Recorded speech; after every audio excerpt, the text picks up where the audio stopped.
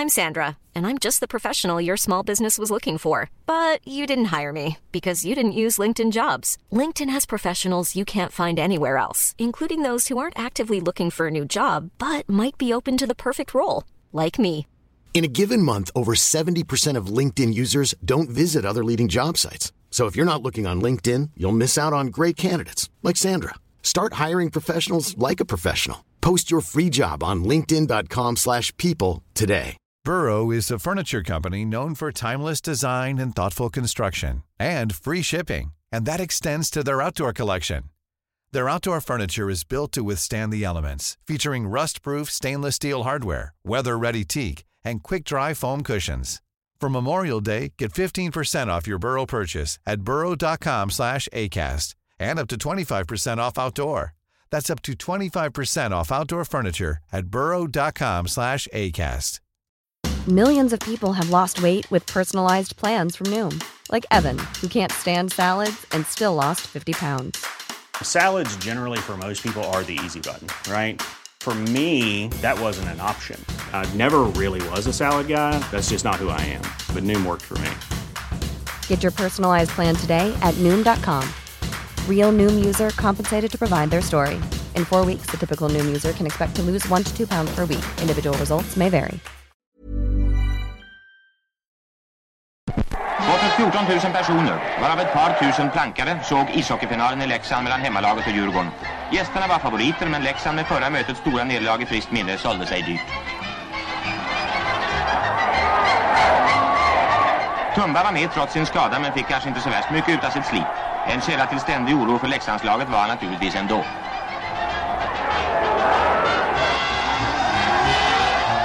Det var en fin match utan några större våldsamheter från någondera sidan.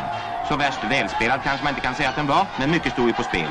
Leksand måste vinna för att bli mästare. Djurgården kunde nöja sig med oavgjort. Djurgården pressade hårt, men Leksand gav inte vika. Första perioden slutade mållös. Ingen tog till hårda metoder, men ett och annat fall noterades ändå.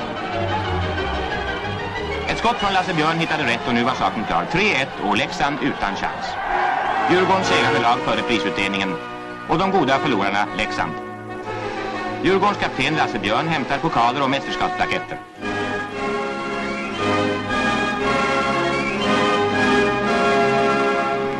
Och Leksands populära kapten Åke Lassas får andra priset. Och till sist en gruppbild av svenska mästarna 1959.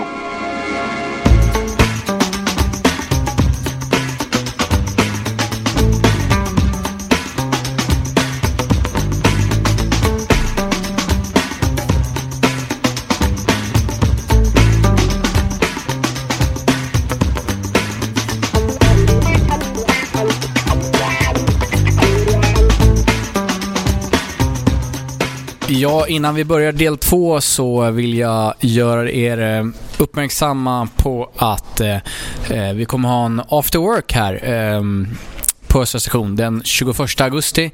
Det är en restaurang vi väldigt gärna stödjer och det är fantastiskt trevlig personal och god mat och ölen är inte fyskam heller. Den 21 augusti, vi tar stafettpinnen från Krille Nordin som hade det som förslag, en av våra trogna lyssnare. Tack Krille Nordin. Mer information om det kommer, men förhoppningsvis blir det en hel del folk, kanske lite souvenirförsäljning, vad vet jag. 21 augusti, skriv upp det i eran kalender. En sak till ni kan skriva upp i er kalender, och det är fan mig dags nu att skaffa biljett till den 24 augusti när vi möter Bayern. Alltså det är hög tid för djurgårdare att skaffa sina biljetter.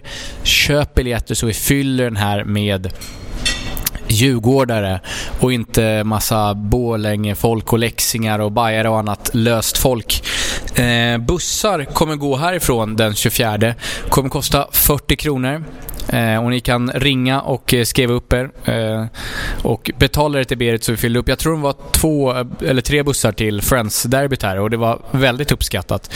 Men för att det ska bli av så, och ni som vill ladda upp här på Östra station innan, ring till Östra station och boka bussplats. 40 kronor så blir ni körda liksom fram till arenan. Då slipper man åka tunnelbana med genom söder, utan då är man liksom bara Djurgården buss hela vägen fram till arenan.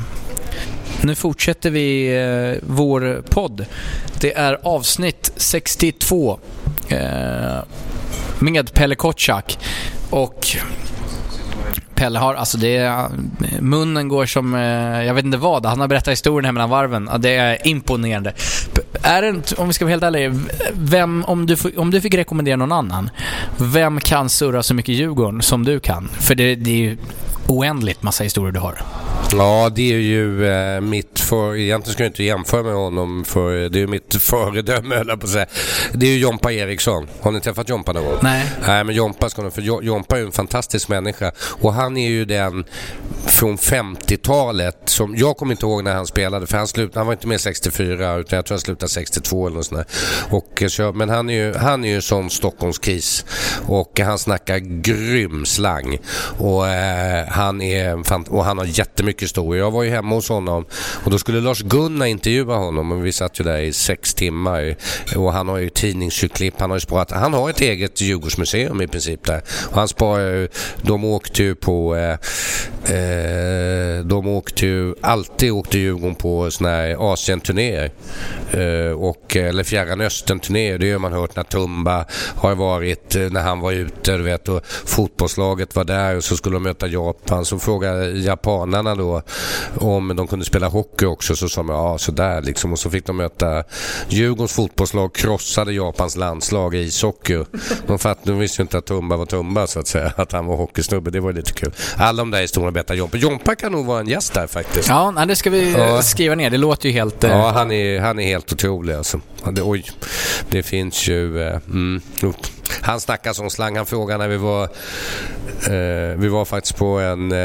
vi kan nog berätta den här. Då frågade han prästen. Vi var på en begravning på av en gammal spelare. Och så blir Jompa lite kissnödig, och så snackar han högt. Och så säger han i kyrkan till prästen när prästen går förbi: vet du var man kan junka någonstans här? Och junka, alltså gå på toaletten och ingenting annat. Det var liksom Jompa. Det kommer bara bli såna grejer. Så han, Jompa är bra. Och sen fanns det ju då, alltså när man berättar liksom historik och sådär, vilka byggde Djurgården, vilka ska vi tacka för att vi kan sitta här och vara glada att vi håller på Sveriges mest framgångsrika idrottsförening. Och nu kommer jag på en annan grej också, att vi är ju den idrottsförening som lockar mest publik. Alltså slår vi ihop allting, så är det ju, alltså åskådare tittar på idrott, då är det Djurgårdens IF. Slår upp ishockey, fotboll och andra. Nu ska vi starta basket, kommer det bli bra också. Men vem ska vi tacka för liksom allt där, förutom John Jansson? Men vem byggde fotbollen exempelvis? Och då är det ju Sigge Berg som jag berättade, och Gunnar Lundqvist då, det var de två. Det var liksom som Bosse och Bosse ungefär var 02 eller som är fortfarande och så vidare. Så de har gjort, och Sigge Berg finns det hur mycket historia. De åkte på såna här Fjärran Östern-turnéer. Och nu så som, om vi förklarar, Fjärran Östern, de åkte till Asien, så som nu Manchester United just precis, de åker ju till liksom, och så gjorde Djurgården back in the days. År, och det var ju ganska cool. Och alltså det här var ju på 50-tal, och då var det en grej, det var helt sjukt, och den måste jag också leta upp den. Då spelade de in en långfilm som skulle gå på bio om Djurgårdens resa i Fjärran Östern. En långfilm som man betalade, och tänkte man, okej, vi hade kunnat gå på det, men jag tror inte det var ingen kassasuccé. Men finns den kvar någonstans? Jo, men den finns ju. Vi fick den av en annan ledare som heter Farsan Sandberg, och av hans änka, och nu är den jag skyller på Henke Berggren. Nej, men den ligger någonstans på klocktornet, och vi måste verkligen hitta den filmen, för den ska vi digitalisera. Jag tänkte säga, om jag stänger fram min högerhand och säger så här: om vi lyckas digitalisera den, kan du köra någon biovisning? Det måste vi köra. Ja, okej. Och så har vi Jompa som Ciceron då. Ja, alltså, det tycker jag vi skakar på. Alltså. Ja. Men då var det ju, alltså, då åkte de ju för då hade Djurgården en ledare som hette Wolf Lyberg, och han satt också i olympiska kommittén. Och han, så fort det kom en inbjudan till Sverige, då snodde ju han den inom citationstecken och tog den till Djurgården. Så vi var ute och det var ju ganska bra sätt att få nyförvärv på. Så det var ju Sydafrika, och ja, det finns många historier då. Locka in en ko. Det kan Jompa berätta om, de tog en kossa in i hotellobbyn och såna grejer. Men det tar vi ett senare avsnitt. Vi går tillbaka nu. Den långfilmen måste man ju bara se. Ja, det måste vi hitta. Precis. Det ska vi lösa. Men vi pratade i pausen. Du pratade ju om att det fanns Djurgårdsradio förut. Ja, just det. Det var ju lite kul också för Lars Gunnar som vi snackade, som är lite, de äldre lyssnarna nu känner till, han var ju en Djurgårdsprofil, han gick ju tyvärr bort för 2-3 år sedan. Och han växte upp tillsammans med 2 andra sportjournalister, och det är ganska otroligt att de 3 växte upp tillsammans. Det var ju Tom Engstrand, och han är true djurgårdare. Jag tror han är en av de största djurgårdarna jag känner, som inte är involverad på något sätt. Och det är inte för att han är lat eller något sånt här, men han orkar inte. Han är sån djurgårdare så han vågar inte gå på matcherna. Så är det. Han cyklar runt stadion ibland, och det är respekt. Det tycker jag är respekt, alltså, att man är så nervös så man inte vågar gå. Men, och så var det en kille som heter Åke Willemsson som en del. De 3 skiljer väl 2 mellan varje, till Åke äldst och så kommer Lars Gunnar och Tommy. När de var 10-11 år, då går de ut en eller en sporttidning, sporttidning som kallas för Sportbladet. Då har de snott ett räknehäfte i plugget, och sen så skrev de av tidningarna, var på depeschkontoren, och så fick man låna den för 10 öre en halvtimme. Och sen satt de in fejkade annonser att Lars Gunnars mamma sökte hemhjälp och sådär. Det var lite kul. Och så skrev de alltid ner AIK. Det var lite kul faktiskt, för de var true djurgårdare. Så det här var och en av de där killarna då, Åke Willemsson, han var ganska tidig med det. Han var med och startade då när det blev... Är det mer dryck för frågan? Nej, okay. Nej, jag är jättebra. Vi är bra. Tack. Vi kör vatten du gör. Ja, vi kör vatten. Vi är fina idrottskillar. Men, och han var ju med och startade när det blev liksom när-tv, eller jag vet inte vad man kallar det. Lokal-tv. Lokal-tv var det som man fick. Och då hade ju Djurgården då. Jag var gäst då. Och då kommer jag kommer ihåg det just. Vi kan nästan komma på vilket år det var. För då var Niklas Kronvall första års A-truppskille i hockeyn, så han var där då samtidigt. Så det är väl en 15 år sedan och sånt. Och det var ju ganska framåt. Och sen hade vi Djurgårdsradio också när det var närradio. Så vi har varit framåt på dem. Och det är ju en våt dröm som vi har, sådana som du och jag, Nisse, liksom att kunna starta liksom samarbete med någon. Alltså blir det digital radio på sikt, så kanske vi ska vara Djurgårdskanalen då. För vi ska aldrig glömma bort, och det är ju faktiskt vi har ett ganska stort underlag. Det är ju 500 000 människor som man säger som håller på Djurgården. Och det är faktiskt ganska stort. Och vi ska ju verkligen försöka utnyttja vårt varumärke och vara moderna. Och jag har ju snackat om, jag vill ju starta ett spelbolag i Djurgårdens namn och så vidare. Så det finns mycket att göra där. Så och särskilt då det ser man ju inte minst ni som gör den här utmärkta poddradion och så vidare. Så det finns att göra. Vi ska bli radiodirektör, du och jag, Nisse. Olof var med också. Och vi ska hålla den tanken med radiogrejen, men vi ska ta en grej till. Nu tycker inte du har inte riktigt skrytit tillräckligt, men det går ju rykten om att det finns en här vid bordet som har dratt in, hur mycket är det till statskassan? 6 miljarder. 6 miljarder svenska kronor. Nedersta raden, cash. Tillbaka till staten. Och det är du, Pelle Kotschack. Ja, det var ju så. Bra att du tog upp det, Nisse. Du är en fin kille. Nej, men det var ju så att jag hittar ju på min stora grej. Jag har två grejer som slår ut grejer. Jag hittar ju på saker. Nu kommer obskryt här, men det får ni ta. Och det... Jag hittade på måltipset, och måltipset blev en stor succé, och sen har jag alla sina livscyklar, nu är det inte så stort längre, men på nedersta raden så har vi alltså i vinst på måltipset genom alla år, så är det alltså så 6 miljarder gått in till statskassan. Och då brukar jag berätta en rolig historia, för när jag var på min gode vän Dan Svanells 50-årsskiva, som också Djurgårdare suttit i valberedningen, när jag var på och han jobbade åt Per Nuder då, som var finansminister. Och då säger ju han till honom, när han presenterar mig då, Danne säger till Per Nuder, här är Pelle Kotschack, han uppfann måltips att han dragit in 6 miljarder till statskassan. Och då bugade Per Nuder djupt och tackade. Och det var ett moment, som vi säger. Det var ett ögonblick att komma ihåg. Jag är jättestolt för det. Tänkte fråga så här, kan jag bli skattebefriad resten av livet? Jag vågar inte. Men sen, det är ju en grej, och sen är det en annan grej som jag är jättestolt över, och det vet ju ni, och det är att jag hittade på Stockholms stolthet. Och det begreppet lanserade vi 1985 när vi gick upp i Allsvenskan efter Gais-matchen. Och det hänger fortfarande kvar. Och det är klart man är... Mer än någonsin med tanke på den framgångsrika kampanjen vi hade. Och det är jag ju jättestolt att vi har myntat det. Och det står ju i löpande texter precis som det ibland står blåränderna, så står det Stockholms stolthet utan någon citationstecken åt, utan det är ju en benämning på oss och det ska vi vara skitstolta över alltså. Och det är bra, för det är vi också. Ja, vad kul. Nu får vi extra gäster här. Det slamrar lite i bakgrunden, men det är bra. Ja, nej, nu är det bara Berit som Olof som diskuterar. Ja, det är oro och leda. Och om nu nördar vi ner oss riktigt rejält här, men det finns din familj är helt otroligt. Men din far... Ja, han var ju... hans grej i livet var ju att han startade Radio Nord. Var det du tänkte på? Jajamensan. Nu snackar vi... Det här är pionjärer. Alltså det är helt otroligt. Berätta lite för en som är... Säger vi har en lyssnare som är 15 år. Vad var Radio Nord för någonting? Ja, då var det ju så här att... när jag växte upp, alltså radio i Sverige, det var ju Sveriges Radio som hade den, och det kom ju på 20-talet kan man väl säga. Och sen fanns det ju bara, och radio var ju, man hade tillstånd till att köra radio, det hade Sveriges Radio. Och ända till 1960 så fanns det bara 2 radiokanaler, P1 och P2, och ingen annan hade någon tillstånd att köra några kanaler. Det fanns liksom inga licenser på det.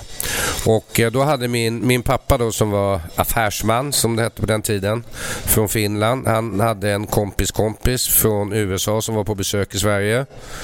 Och han ägde radiostationer i USA. Och han hade varit i Sverige i 2-3 dagar. Och sen hade han inte hört en enda radio som var påslagen. Och då frågade min farsa efter 2-3 dagar, varför är det ingen som lyssnar på radio? Och då var de hemma hos oss och då satt de på radion. Och då var det föreläsning på P1 och teater på P2 eller något sånt där. Och då, eller tvärtom, spelar roll. Men det var ingen musik i alla fall. Och då säger han Let's make a radio station. Och det var ju jättestort då. För då hade det var faktiskt några danskar som var först, och det kan vi inte ta åt oss den äran, som hade hittat en lucka i lagen. För om man låg och sände på internationellt vatten, då kunde man då sända radio. Då kunde man inte stoppa det, för då räckte inte svensk lagstiftning till det. Och då började de sända, efter många moment så köpte de in en båt och så låg de utanför Nynäshamn och så sände de över Sverige och hade en täckning kanske på 50% av Sveriges befolkning eller något sånt där. Och det blev ju en jättesuccé. Då fick de ju lyssna på pop och sådana här saker. Det hade de ju aldrig gjort förut. För det är väl det som var grejen, att det fanns inte listprogram, det fanns inte... Så att det är ju... Ja, det är väl den radion vi ser idag tack vare din far. Ja, precis. Ja, lite för... Sen blev de lite lösa i skrinet då, som vi brukar säga då, Sveriges Radio. Så de satt ju dit en kanal då, P3.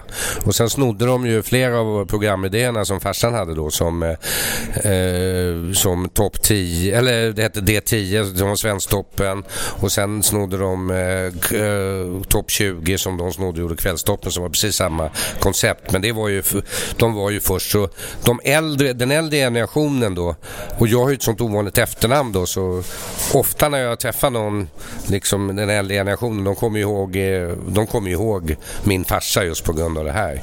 Och det var ju kul, det var ju pionjäranda där alltså. Så det var ju roligt. Ja, det är fantastiskt. Därför måste vi ha en radiostation. Ja, absolut. Jag är besatt. Oidipuskomplex kallas det för. Du, vi har fått in lite frågor här. Det är någon som frågar här, och nu får du liksom ta av handskarna. Vi kör stenhårt. Okay. Är det sant att Nebo började grina när han skrev på för Sorkarna?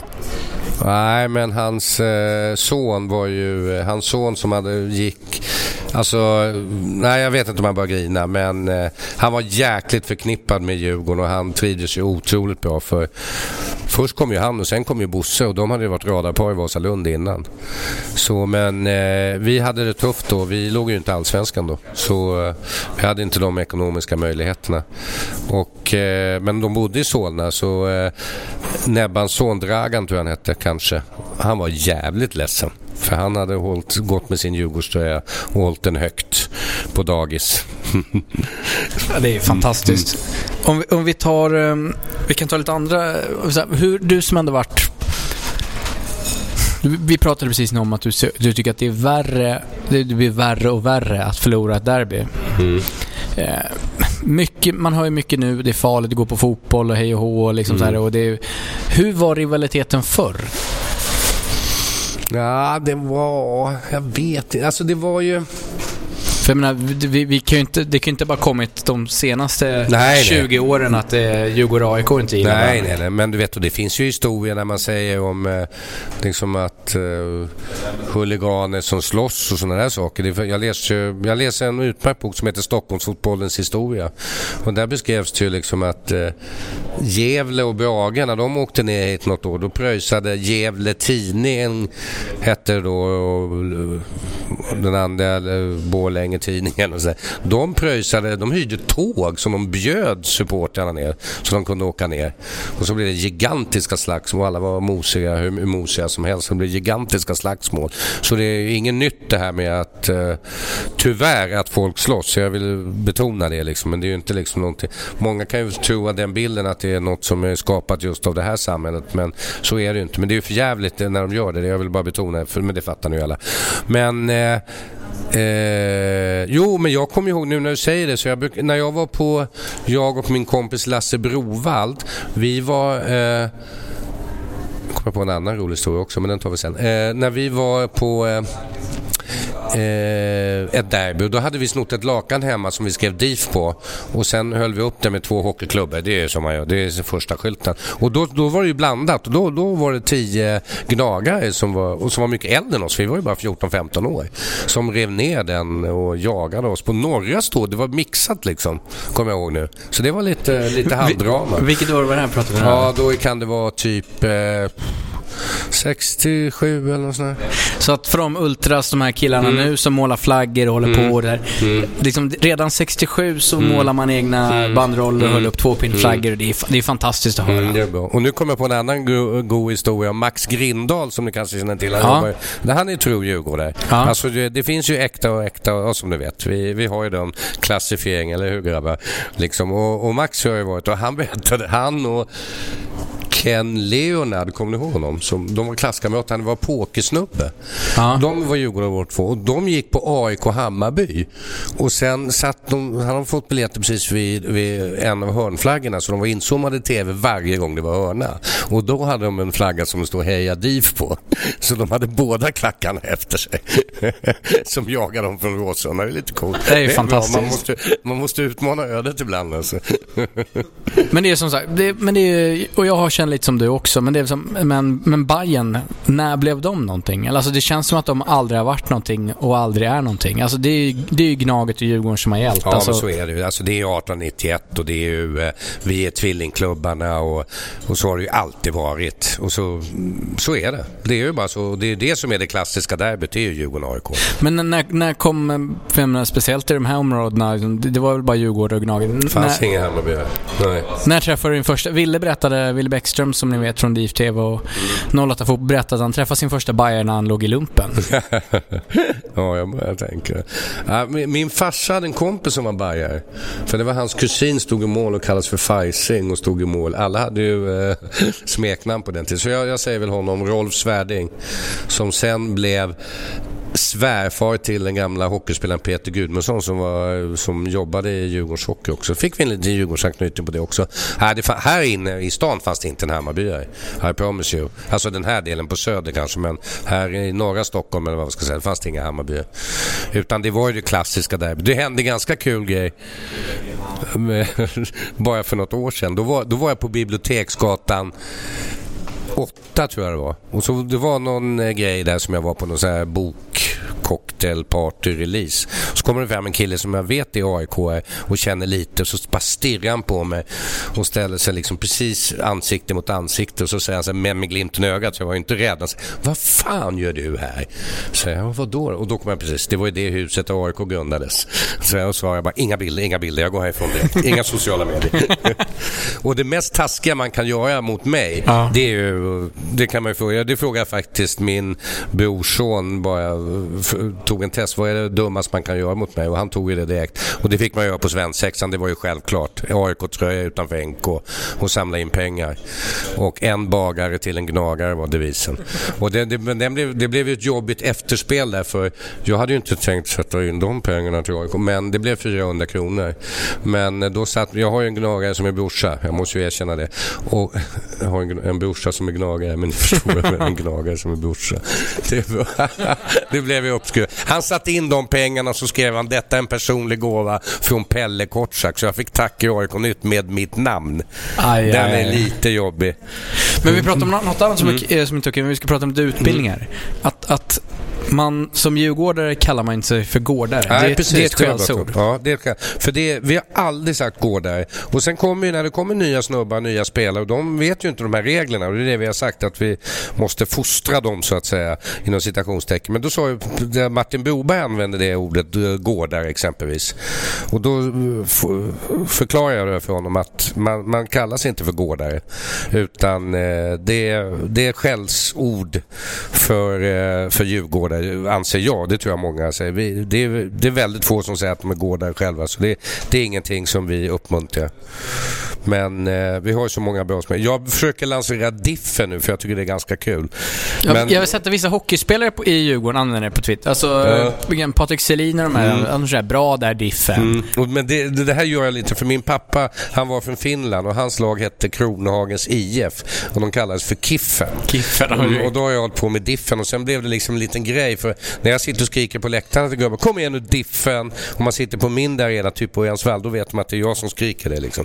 För det är min glimten i ögat. Jag ska göra en lansering av Diffen kanske. Vi kanske ska göra det tillsammans. Det tycker jag. Diffen, heja Diffen. Ja, det funkar. Men Pelle, du åker fortfarande på väldigt mycket matcher. Jag ser dig på väldigt mycket matcher. Ja, Hur åker du på allting eller? Ja, ambitionen är att åka på allting. Och nu är det lättare, för nu jag har liksom inget, nu är jag ju 62 år, så gammal är jag. Så jag jobbar ju liksom, jag har inget operativt jobb längre, utan jag lägger ju halva min tid lägger åt Djurgården ideellt då, så jag har ju mitt kontorsrum kontorsbord på stadion och så vidare. Så, men jag bestämmer lite min egen tid, och då blir det lite enklare. Så ambitionen är att åka och se alla matcher.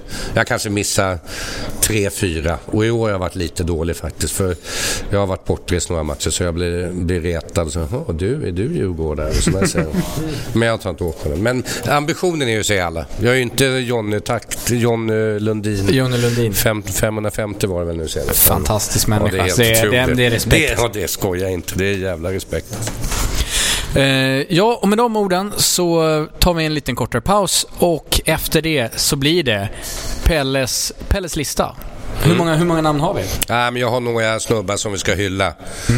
Hyllningslista blir det. Ja. Det är Nisse, det är Olof och det är Pelle Kortsak. Nej, men och kniven kanske. Vi återkommer. Vi gör så att en liten present ska utdelas till Pelle från mig, och en lista ska dras upp.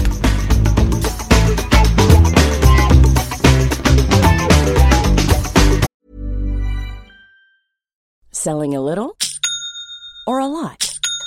Shopify helps you do your thing however you cha-ching. Shopify is the global commerce platform that helps you sell at every stage of your business. From the launch your online shop stage to the first real-life store stage, all the way to the did we just hit a million orders stage.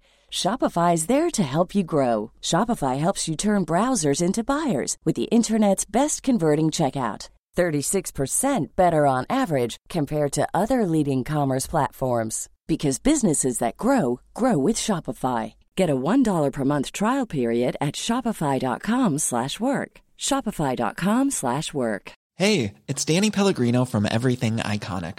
Ready to upgrade your style game without blowing your budget? Check out Quince. They've got all the good stuff, shirts and polos, activewear, and fine leather goods, all at 50 to 80% less than other high-end brands. And the best part? They're all about safe, ethical, and responsible manufacturing. Get that luxury vibe without the luxury price tag. Hit up quince.com/upgrade for free shipping and 365-day returns on your next order. That's quince.com/upgrade. Burrow's furniture is built for the way you live.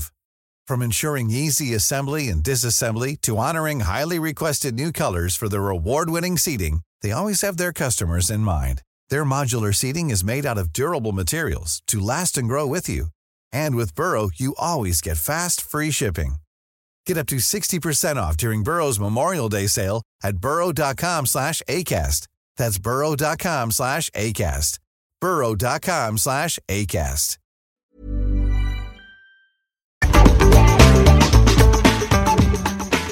Pelle Kortsak som har precis fått en Djurgårdsfärg av mig i present. Jo, du hade berättat någonting om Europamatcher. Tack så hemskt mycket. Tack, det är ju en ära. Jo, men när man har Europamatcher så går man alltid ut med ledarna då från det andra laget och käkar dagen innan och håller färgen och jättebra kompisar. Men ofta så är det jättetrevligt. De enda som verkligen skiter i det, eller som skiter i det var ju Juventus. Vi var ju verkligen, när vi var i Turin, vi var ju några som katten hade släppt in. Men i alla fall, men då satt vi uppe på Katarina-hissen, alltså på Eriks, och då kom en sån här färja flytande och då kunde vi säga liksom, kolla, vi är en ganska stor förening, vi har till och med egen färja. Kommer du ihåg det tifot vi hade mot Bayern när en färja var 9-1-färjan? Jaha, okej. Det var en klassiker. Ja, nu kör vi Pelles lista. Okej, då kör vi. Det är ju en ära att få göra en lista, och då ska man ju det finns ju stora profiler då i Djurgården, och då, ofta så är det så alltså på ledarsidan så det är ju de som har byggt Djurgården, och det är otroligt viktigt. Nu gör jag en liten utveckling direkt här, en utvidgning kanske heter, att det är viktigt att hitta bra ledare, för annars så blir det ju ingenting. Och sen är det viktigt liksom att det är ju en liten tendens inom idrottsklubbar att man blir lite, alltså ledarsidan blir lite föråldrad. Och ser man ju liksom, man sitter ju där och det är ganska kul att sitta i en klubbstyrelse, och en del liksom tycker att det är ganska bekvämt också, inte så mycket jobb och så vidare, men det ska vara jäkligt mycket jobb man ska lägga ner när man sitter i en styrelse. Det är ju min åsikt. Men det är ju jätteviktigt för oss liksom att hitta bra ledare, för det är ju ni grabbar som ska ta över sen, och det är ni som ska ta hand om oss när vi är gamla och köra in oss på matcherna. Men i alla fall, skämt åsido, så är det superviktigt det här med bra ledare, och det har vi haft i Djurgården alltså genom åren, och det är därför vi har nått de här framgångarna. Och den första då, alltså man måste ju hylla John Johnson, han som startade Djurgården 1891. Och sen ska vi kapa veckans känga. Ja, men den kanske vi tar sen. Nu kommer jag på vad jag skulle ha där. Men alltså John Johnson, han som startade Djurgården, det är ju vår anfader liksom. Egentligen borde vi göra lite mer grejer kring det. Liksom John Johnsons födelsedag, det är juli. Då ska ju vi sitta här och ha party eller något sånt här. Vi borde hylla honom mer på något sätt.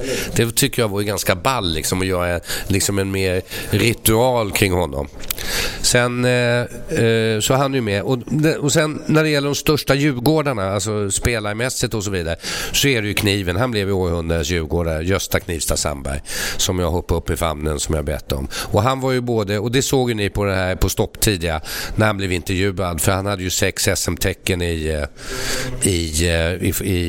ishockey också, eller om det var det, så hade han ju 4 i fotboll. Ja, precis. Det var hans 10:e totalt. Exakt. Och det är Das Messer, alltså som vi kallar honom, Kniven på tyska. Det är ganska skönt att smeknamn på smeknamnet. Knivsta blev Kniven, blev Das Messer. Och så var ju hans son Lasse då, han var ju tränare och spelare, och sen var ju tränare när vi tog guldet 05 med Stefan Rehn och Jon Evret. Så det är ju faktiskt lite kul att traditionen liksom gick vidare. Och Kniven var en stor ledare för mig.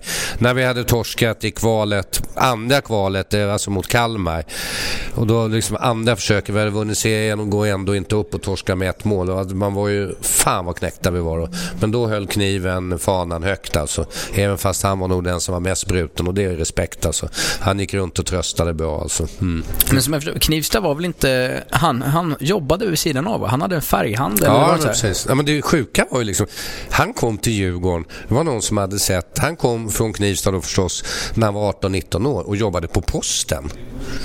Och då var det någon som såg honom i Postens korplag. Och det är skönt liksom. Postens korplag, Djurgården, och så 1 år senare i landslaget. Men sen gifte han sig med Gittan då. Och då fick ju de och då hade, jag tror det var Gittans pappa som hade en färgaffär, så han var färghandlare. Alla hade ju jobb på den tiden, så det var ju så Kniven är för mig, och så Tumba då förstås.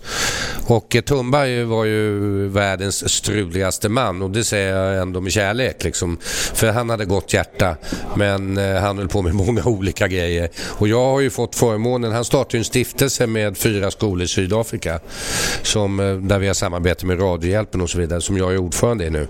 Så vi jobbar med projekt där nere då för att skapa bättre förutsättningar för de som pluggar där, så vi utbildar lärare och så. Det är jag ganska stolt över faktiskt. Och den lever fortfarande, den. Tumba dog ju för 4-5 år sedan och sånt. Och han spelar ju båda också. Men han var ju hockeykille, men han blev ju svensk mästare i fotboll 59 också.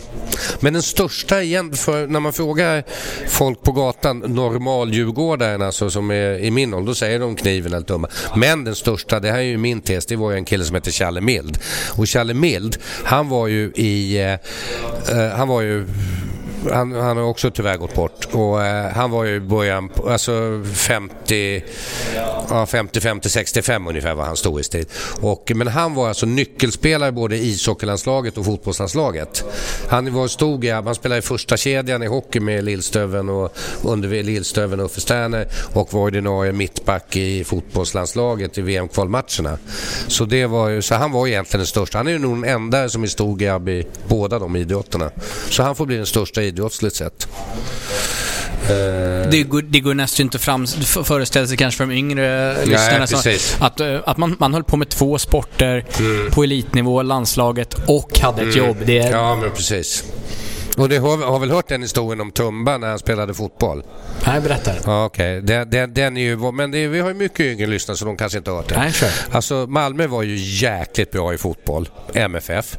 Och så MFF och sen och de var ju bra i princip, har ju alltid varit bra. De leder väl, eller ligger 2 i Allsvenskan, och de har flest SM-guld och så vidare. Och så mötte de Djurgården, det var en stor match, och det var typ 56-57. Och sen hade de en riktigt råskinn, som det heter, och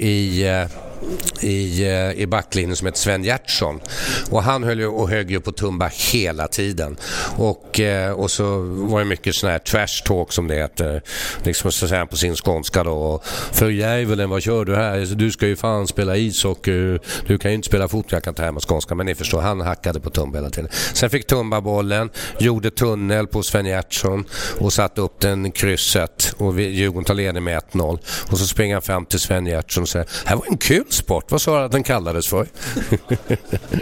Nej, det är fantastiskt. Det är våran Tumba. Det är bra. Så han var ju, det finns jättemycket roliga historier om Tumba.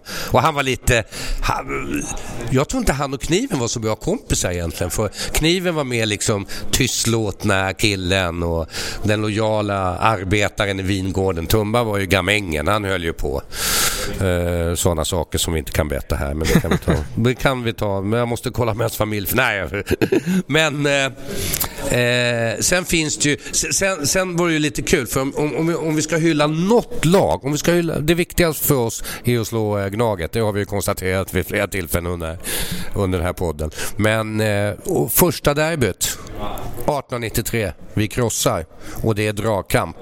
Så dragkampslaget 1893.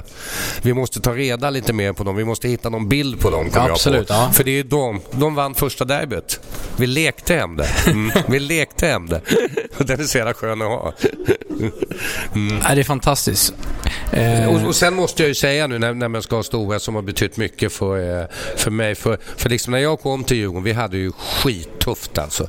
Och vi hade ju inga pengar. Det var ju knappt någon som jobbade på kansliet. Ja, där finns det väl historia. Jag har hört historia att ni hade inte, alltså det var ingen värme på kansliet. Nej, precis. Ni satt med ytterkläderna på. Berätta och lite. Vi kunde inte gå och kissa för det fryser på toaletten.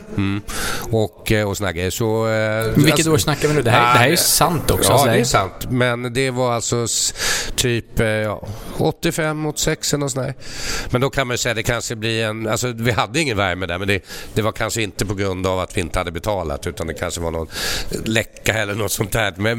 Men sen jag brukar alltid berätta den historien, för det har gått lite i omgångarna. Ishockeyn har varit bra, så har fotbollen varit dålig och tvärtom. Liksom. Så är det ju även i vår tid nu. Och ett tag när hockeyn var rik och vi var fattiga, då hade ju hockeyn och möte då på Klocktornet, och så lämnade de några mackor efter styrelsemöten, och vi bara liksom sprang in då där fotbollsstyrelsen skulle ha liksom och käka kanterna då från hockeyn, rika hockeyn. Så det var liksom som en rolig grej. Men vi har ju haft det skittufft. Och du vet, som jag berättade, vi hade ju inga pengar att pösa Teddy Sheringhams lön. Jag tog min lön och gav till honom. Tog det på bankomaten och fick det cash. Men så fick man göra. Och det är jag ganska stolt över nu. Den kan man ha. Vi måste bara inflika historien du berättade i paus. Teddy Sheringham, han käkade inte svensk mat. Han gillade inte svensk husmanskost. Nej, precis. Så han hade en specialdeal. Berätta lite om det. Han fick gå på Boffrey Bar, alltid käka biff med bearnaisesås och pompa, alltså pommes frites varje dag. För han vägrar käka svensk husmanskost. Jag berättade det för Berit nu, för han hade ju inte gillat hennes utmärkta fläsk med löksås som vi käkade precis, du och jag, Nils, nu. Men han hade specialtillstånd. Det är en elitidrottsman. Ja, precis. Så det finns hopp för oss. Ja, det finns hopp, ja, precis. Det finns som heter junk food. Alltså. Men just det. Och sen alltså, mina år då i Djurgården var ju skittuffa liksom de första till det blev. Okej, vi gick ju upp och sen någon gång nosade vi på guldet 95, kommer ni ihåg? Och sen blev det terror Tommy och vi åkte ut och allt sånt där. Men sen kom ju Bosse Lunkan. Vi hade ju en era där vi gjorde någonting nytt. Och det var ju fantastiskt med Bosse Lunkan och hans gäng och Superbosse, Bosse och Bosse. Och vi byggde upp det och alltså under det vet ni ju alla, men tänk, vi tar alltså 6 titlar av 8 på 4 år. Alltså det kan inte någon ha gjort alltså. Nej, alltså det finns ingen som har gjort det, och det är ju faktiskt helt otroligt att den eran var ju fantastisk. Vi var ju så bra och vi stod ju för något nytt, och det var väl vi som var poplaget i Sverige, och vi köpte, och vi hade unga hungriga killar som ni vet, Kim Isakelmande och Dorsin och hela gänget. Ja, det var fantastiskt tid. Och det var ju då vi började bygga liksom den nya Djurgården och den nya moderna Djurgården, och de gjorde ju fantastiska insatser, eller vi alla som gjorde, men det var ju särskilt Bosse och Bosse när de kom in, och nu är jag vill säga det nu när jag har chansen att snacka, att jag är ju alltså grymt glad att Bosse och Henke Bergen är tillbaka, för de gör ett fantastiskt jobb. Och jag ser ju det med egna ögon, för jag sitter ju där på kansliet också, så det är bra. Vi är starka nu, och vi är ett skönt gäng, och det är väldigt viktigt att vi är skönt gäng både på Kaknäs och på Klocktornet och så vidare. Så det känns härligt. Man ska väl ändå vara medveten om man var ju oerhört besviken efter derbyt.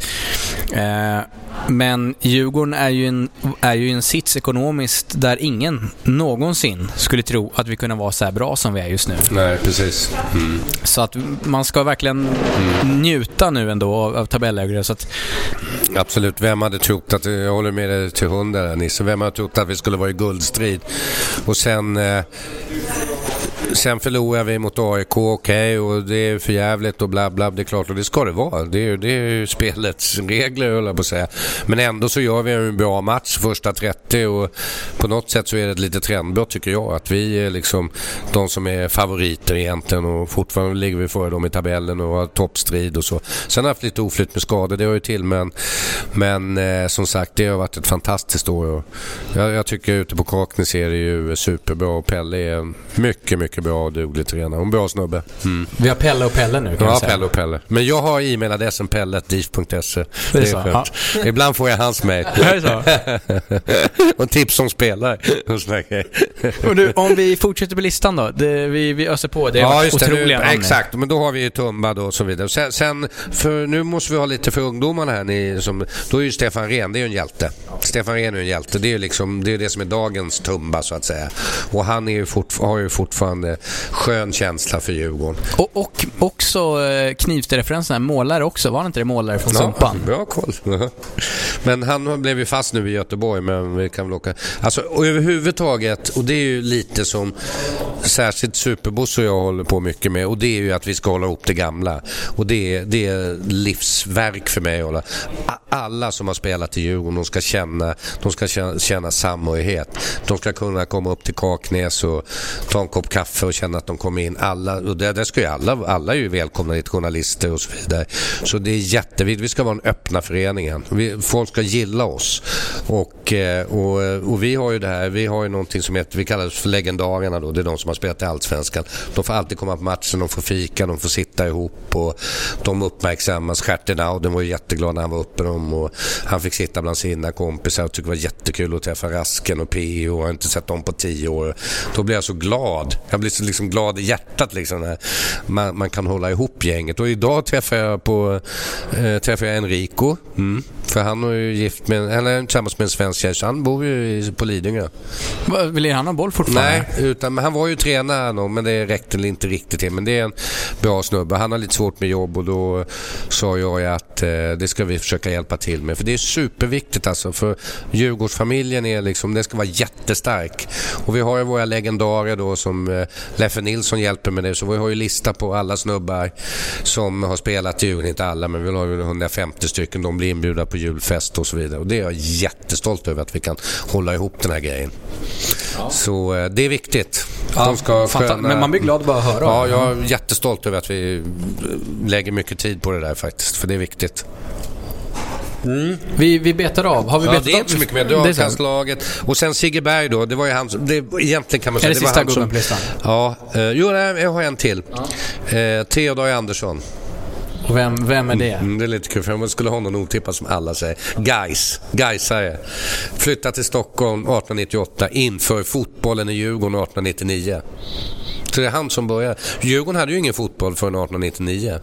För när vi håller på liksom med Djurgården fotboll since 1891 så är det ju egentligen fel.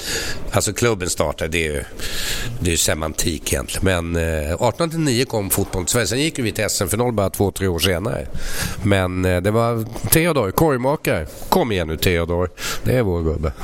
Han får vara med. Han behöver lite uppmärksamhet. Ja, det är väl det kan man säga att det är Gais största framgång någonsin. Ja, precis. Ja, så är det. Så det är mina snubbar. Man kan göra det nu långt som helst. Nu blir det ju lite fokus på fotboll, men och det är kanske i och med att jag mest har verkat inom fotboll. Men sen går jag ju mycket på hockey också och tittar på hockey och hjälper till lite med alliansen. Och det var ju, det kan jag ju säga, det var en av de skönaste stunderna, man ska snacka sköna stunder, när vi kom tillbaka till elitserien eller SHL för 2 år sedan. Jag njuter, det var ett mirakel. Och jag säger det, alla då som jobbade med hockeyn gjorde ett fantastiskt jobb. Alltså det var ett mirakel att vi gick upp alltså. Tack snälla. Ja, och det är fantastiskt. Men för er som inte vet, kommer inte ihåg det, så att Djurgården hade alltså en budget på några miljoner mindre än det laget som SSK åkte ur med i Allsvenskan i år. Det är otroligt. Ja. Vi blev ju brandskattade. Alltså så här, det är otroligt vilken resa hockeyn är gjort. Ja, de har gjort det så bra. De har så bra ledare där också liksom. Och det är fast lite kul, för jag tycker nu när jag jobbar då, alltså till Alliansstyrelsen också, jag vill bara säga det i sammanhanget, jag har ju en ambition av att dels så ska vi vara moderna och försöka ta in liksom nya idrotter och så vidare. Och nu har vi startat Djurgården Basket exempelvis.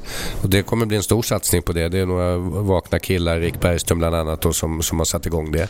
Och sen har jag en ambition att vi inom klubben, vi måste jobba tajtare i de olika föreningarna. Alltså då menar Djurgården fotboll. Nu har vi vi utökar vårt samarbete med Djurgården hockey. Alltså med fysios, och vi ska kunna ha bättre marknadsföringspaket eller marknadspaket och såna här saker. Vi ska kunna hjälpa de små sektionerna, som typ om en bandy har en stor sponsor på gång, och det är ju knappt någon som vet att vi har ett bandylag, men då kanske de vill ha biljetter till fotbollen, så löser vi det och så vidare. Det är viktigt, för det alltså, vi ska vara en flersektionsförening, så är det ju. Diffen. Nu får jag in en fråga här. Vi får snart faktiskt börja avrunda.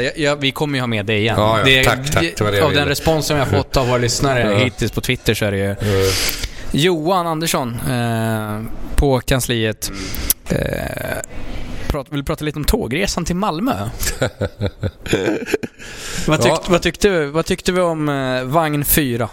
Vagn 4 var ju krossa liksom. Det var en fantastisk upplevelse. Det var bra att Johan tjatade på att jag skulle åka med. För ibland säger man att man ska åka med och sen blir det någonting annat. Jag vill verkligen åka med, men det här var ju superbra att jag åkte med det. För jag blev grymt imponerad att man kan göra ett sånt arrangemang.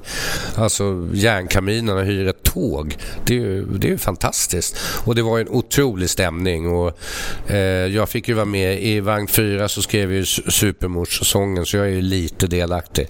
Det är ju väldigt lite, men jag kan säga att jag var sleeping partner. Jag var sleeping för jag somnade för att jag sov alltid. Men jag drack ingenting, det lovar jag. Men och sen så på hemvägen så fick jag lite sangria av Johan, men inte på ditvägen. För det har vi gått igenom innan, att jag inte gör någonting innan match där. Men det var skitkul. Och tack alla ni som tog hand om mig att jag fick hänga med er. Och så var det en som skrek Enskede hela tiden. Den kanske var det han menade. Vet vem det är, Nisse? Nej, han var så skön. Så fort det kom någon som var Enskede. Han kanske lyssnar på det här. Men han var kul och han satt lite längre bort i vagnen.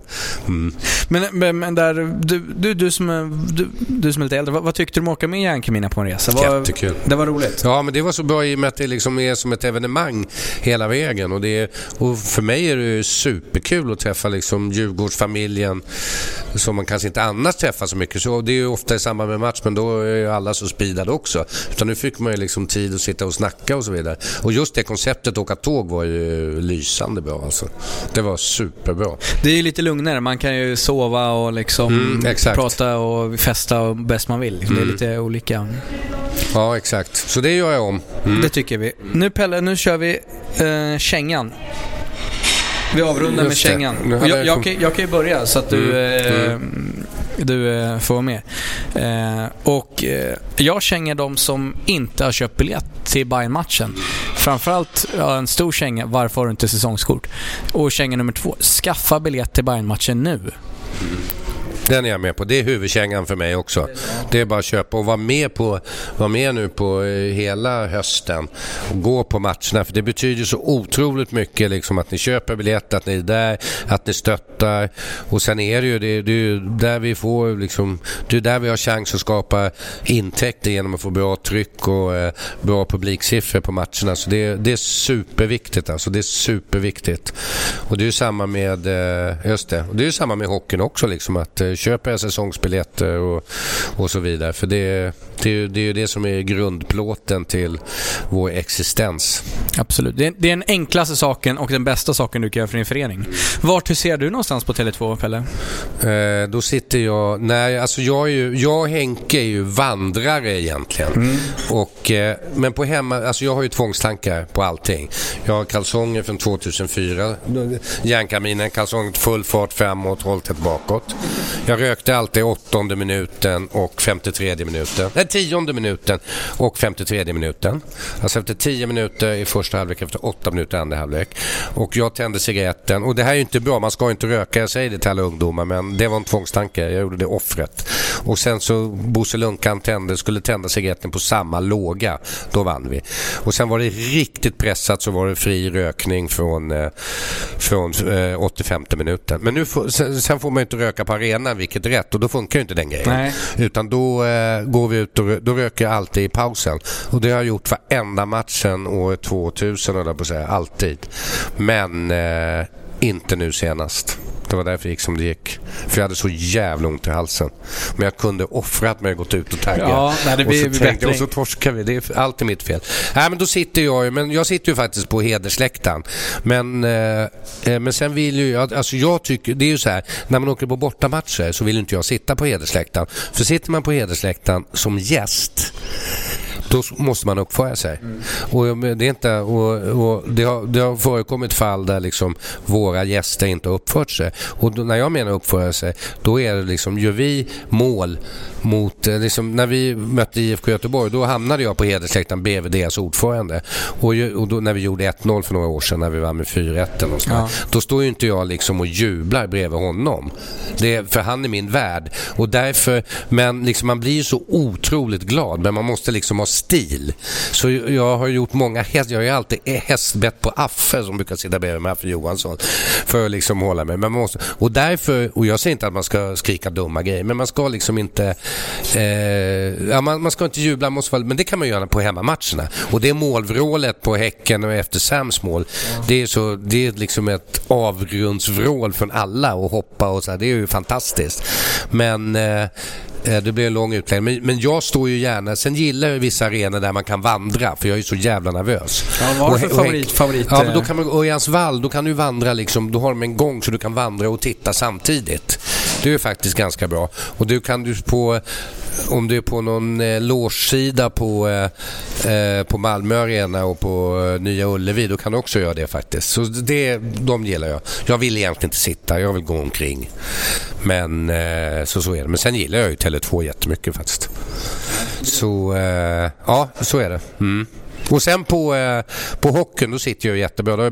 Då köper jag mina egna säsongsbiljetter på ishockeyn. Och då har jag kanonplatser. Och jag tycker det är skitkul att gå på hockeyn. Alltså en liten sån här grej, för nu är det så kul, för nu är liksom varenda match har betydelse på något sätt. När vi var riktigt bra de här 20 åren, då var det liksom bara en serielunk. Men nu är det liksom varenda match, vi måste vinna den här. Så det är en jättebra puls i hockeyn också, så det är kul. Det låter jättehärligt. Pelle, kommer du besöka Apberget någon gång nästan under säsongen då? Ja, det måste jag göra. Det tycker jag ska. Jag försöker faktiskt gå runt lite sen, innan matcherna och liksom. Dels så ska man hälsa på sponsorer med att man jobbar med det, och sen vill jag öva ner med laget och sen funktionärerna. Det tycker jag är jättekul. Det är en av årets höjdpunkter när man får åka med alla de frivilliga på Finlandsbåten. Då vi åker en alla som jobbar som matchfunktionärer och så vidare. Det är jättekul. Så det finns att göra, men det är som sagt, man ska försöka. Och därför var det, som jag sa, det var extra kul att åka med tåget till Malmö och sitta i lite avslappnade former och träffa The True Family, Djurgården-diffen. Helt rätt. En gäst som kommer komma tillbaka, det är Pelle Kotschack. Vi kommer komma tillbaka till Östra station. Vi flaggar för afterworken den 21. Och även då samling här om man vill åka till Bayern-derbyt. Går det bussar härifrån. Men hör över till Berit så ni bokar de platserna i tid. Jag som har pratat idag, jag heter Nils. Bredvid mig min tekniker Olof Lind. Och ett stort tack till vår gäst Pelle Kotschack. Det var skitkul att vara här. Jag älskar att snacka. Och jag vill gärna komma tillbaka. Snälla. Du är välkommen. Ja, tack så mycket. Ja, det är bra. Tack, hej.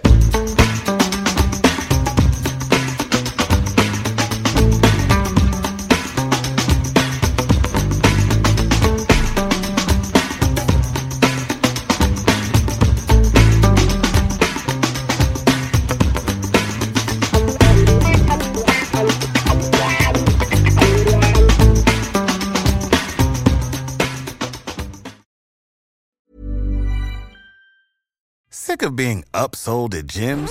My guy, you're currently a base member. For $90 more, I can upgrade you to our Shred membership. For $130 more, you'll be a Swole member. And for just $300 more, you'll reach Sweat Platinum. At Planet Fitness, you'll get energy without the upsell. Never pushy, always free fitness training and equipment for every workout. It's fitness that fits your budget. Join Planet Fitness for just $1 down and $10 a month. Cancel anytime. Deal ends Friday, May 10th. See Home Club for details.